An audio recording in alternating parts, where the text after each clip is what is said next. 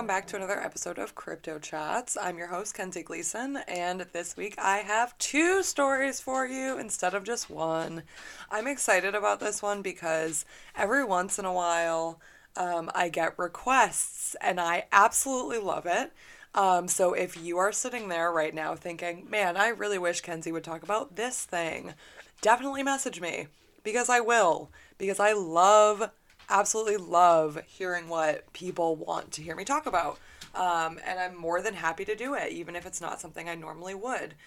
So this request comes from one of my Instagram followers and listeners, David.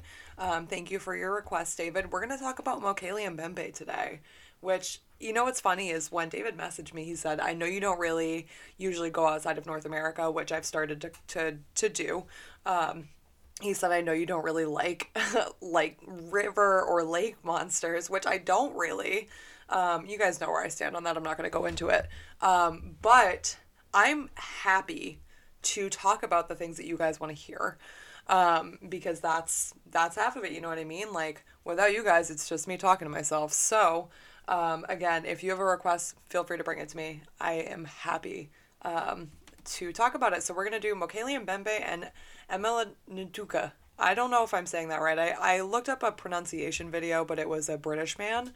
And since I do not have a British accent, I do not know if it's going to come across the right way. So Emela-Ntouka and Mokele-Mbembe.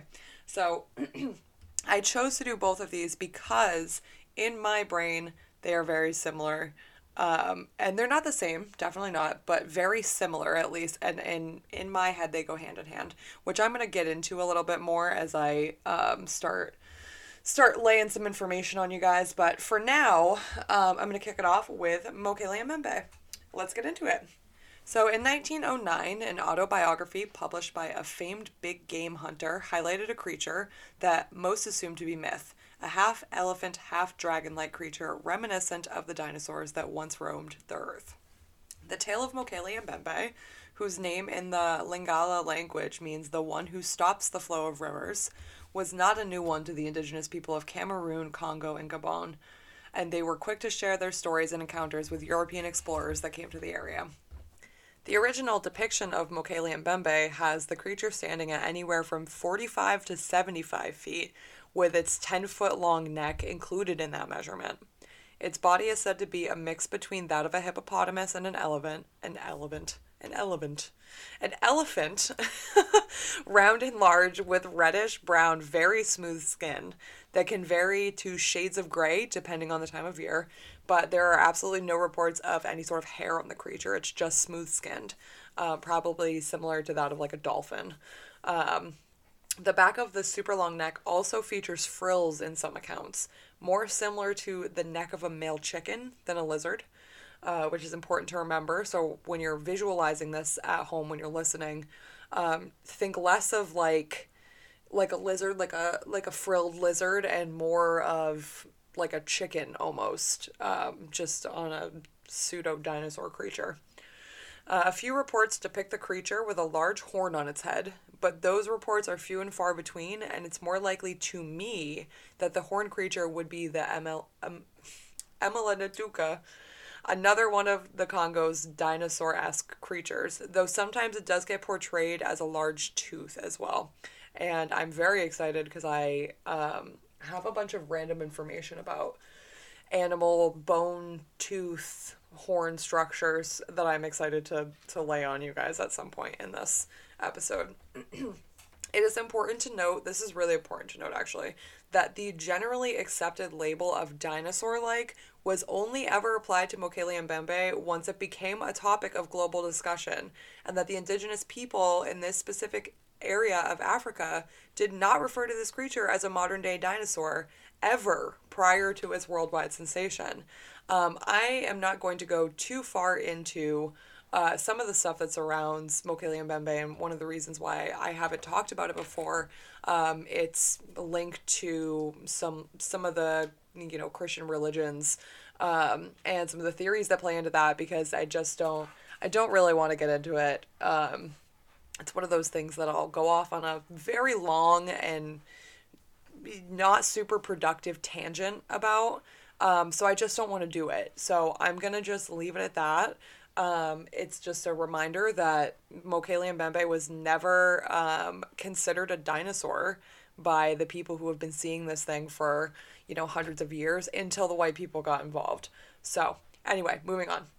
Mokele-Mbembe is a water-bound creature, spending most of its time under the water, or at the very least with its little toesies in the water, only usually leaving to travel throughout the swamps in search of food. Being in the Congo River Basin, there are obviously a lot of other animals that use the same swampy wooded areas as habitat, but specifically hippopotamuses and Mokele-Mbembe are known to be enemies. And Mokele-Mbembe has been known to attack and kill hippos when they cross paths, but never eating them. So Mokele-Mbembe is a strict vegetarian.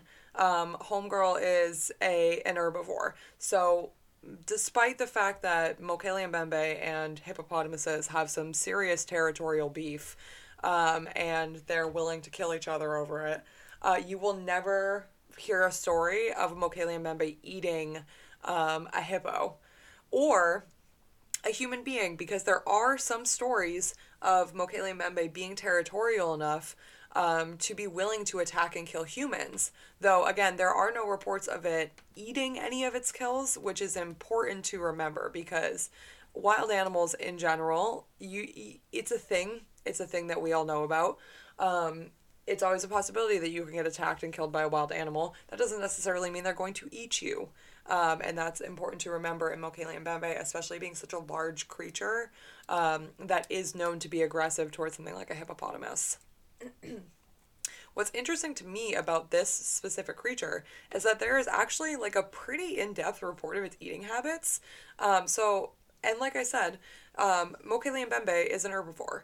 So there's like one specific plant that is known to be the food source for Mokele-Mbembe, which is called the Malombo plant. And the Malombo plant, that name, I will say, does actually, it's kind of like an umbrella term for a couple different types of the same like species of plant, if that makes sense. There's like a couple different plants that fall under that, but they're all in the same like plant family. But this specific one, this Malombo plant that we're going to focus on, grows mainly amongst the riverbeds and the woodlands of the Congo River. And it has a large yellow fruit that is said to taste really similar to a mango. It's very like, I actually have seen, I can't remember what the fruit itself is called, but I have seen somebody on TikTok eat this fruit before. And it was really interesting. It was like milky almost, like almost reminded me of like when you crack open a coconut. But then the fruit, the flesh of the fruit inside was very like mango or apple like. It was very weird, but it looked delicious, and so seems like a pretty good choice for Mokele-Mbembe. So this is the primary food source for Mokele-Mbembe, but it's not the only food source for Mokele-Mbembe. There are other riverbed ferns and plants and greenery that have been known to be a food source for Mokele-Mbembe, but the Malombo plant is the number one. So over the years, there's over a lot of years. So the first I think the 1909 one was the first ever documented case. I don't want to say case because it wasn't really a case, but the first ever like documented writing of a story of Mokele-Mbembe, and that was 100 something years ago. But that's not the first time Mokele-Mbembe has ever been seen. So over, however many years, there have been 45 different expeditions from various investigators coming from all over the place, trying to find evidence of Mokele-Mbembe. And so far, the best evidence that's ever been found have been tracks. There's been a couple separate instances where there have been footprints or tracks found in the mud that are about 1 to 3 feet in diameter, that are rounded almost. These kind of like circular looking footprints with 3 toe-like appendages on top with claw marks. And what's interesting about the toes is that it's kind of like they seem really reminiscent to the way a child would draw like a bear paw.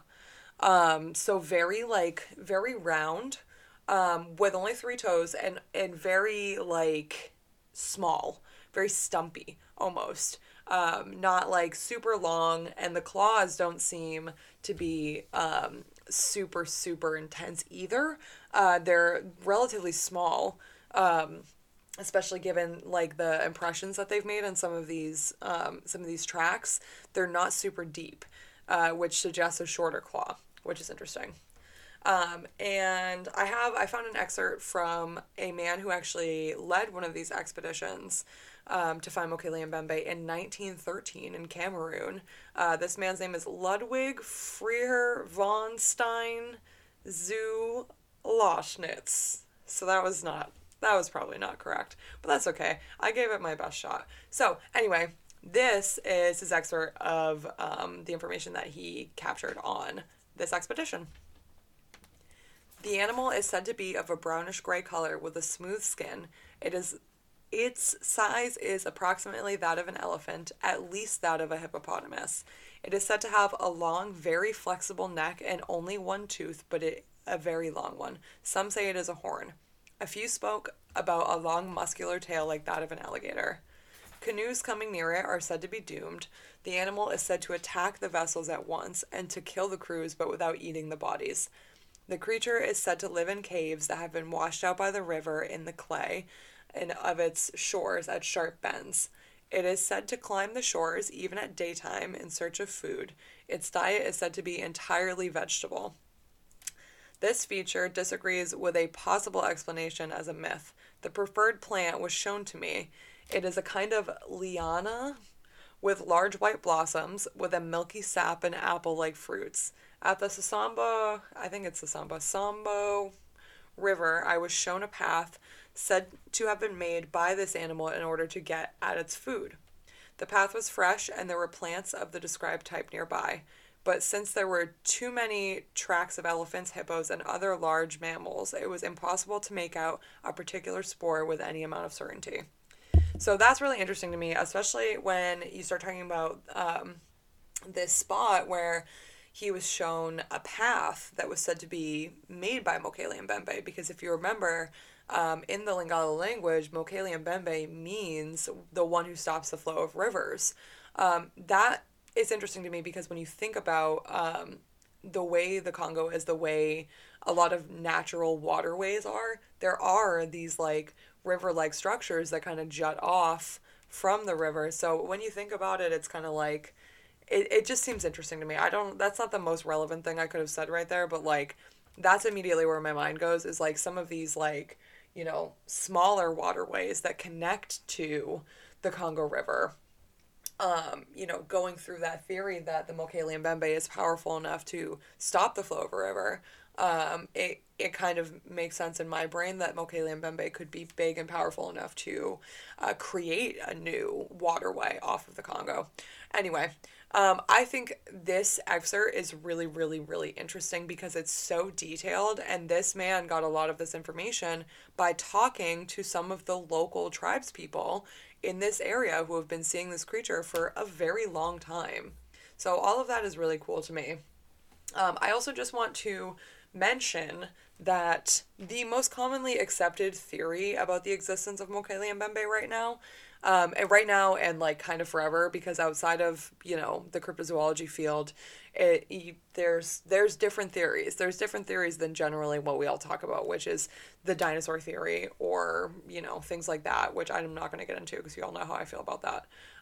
The theory that is commonly accepted outside of the cryptozoology world, and by zoologists and other, you know, researchers and stuff, is that Mokele-Mbembe was actually just a misidentified black rhino, which is a species that was native to this specific section of Africa, but it was declared extinct in 2011. So that is super interesting to me because that leads into our next creature, Emela-Ntouka, which is commonly called the elephant killer, and visually is very, very similar to that of a rhino. So, going into Emela-Ntouka, we have first of all, I want to say this because this is like wholeheartedly how I feel, and this is why I think these creatures go hand in hand. First of all, they're super, super similar. They're both like got a lot of beef with hippopotamuses.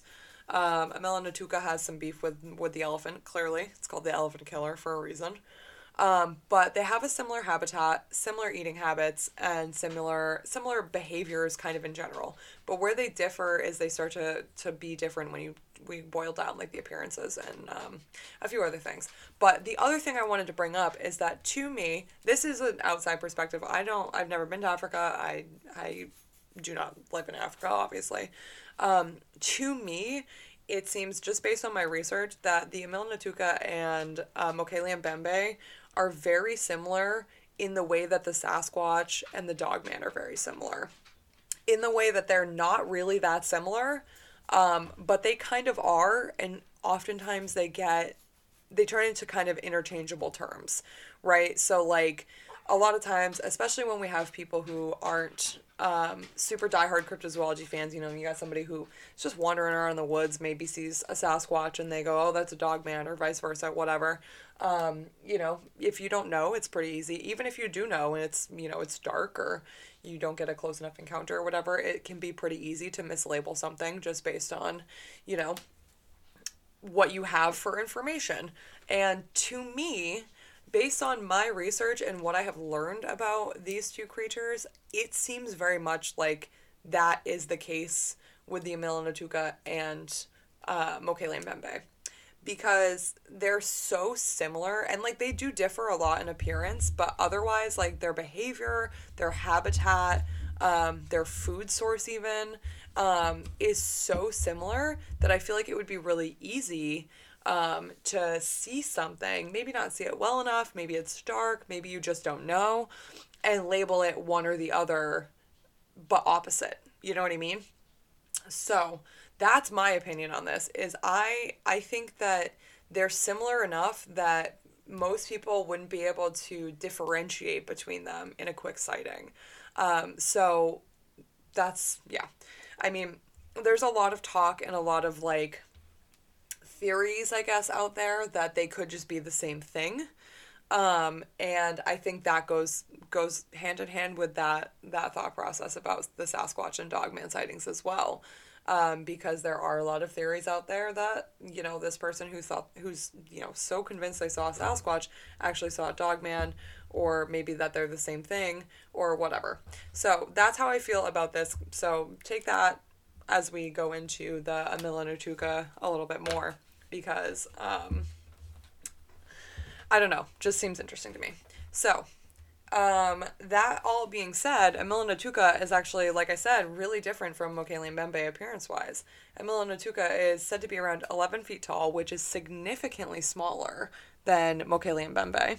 And a similar height to an African bush elephant. Why? I don't know why I can't say the word elephant right now.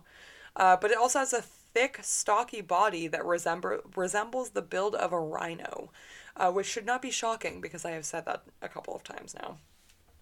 Its skin is grayish brown and has a very heavy tail and one single horn on its snout.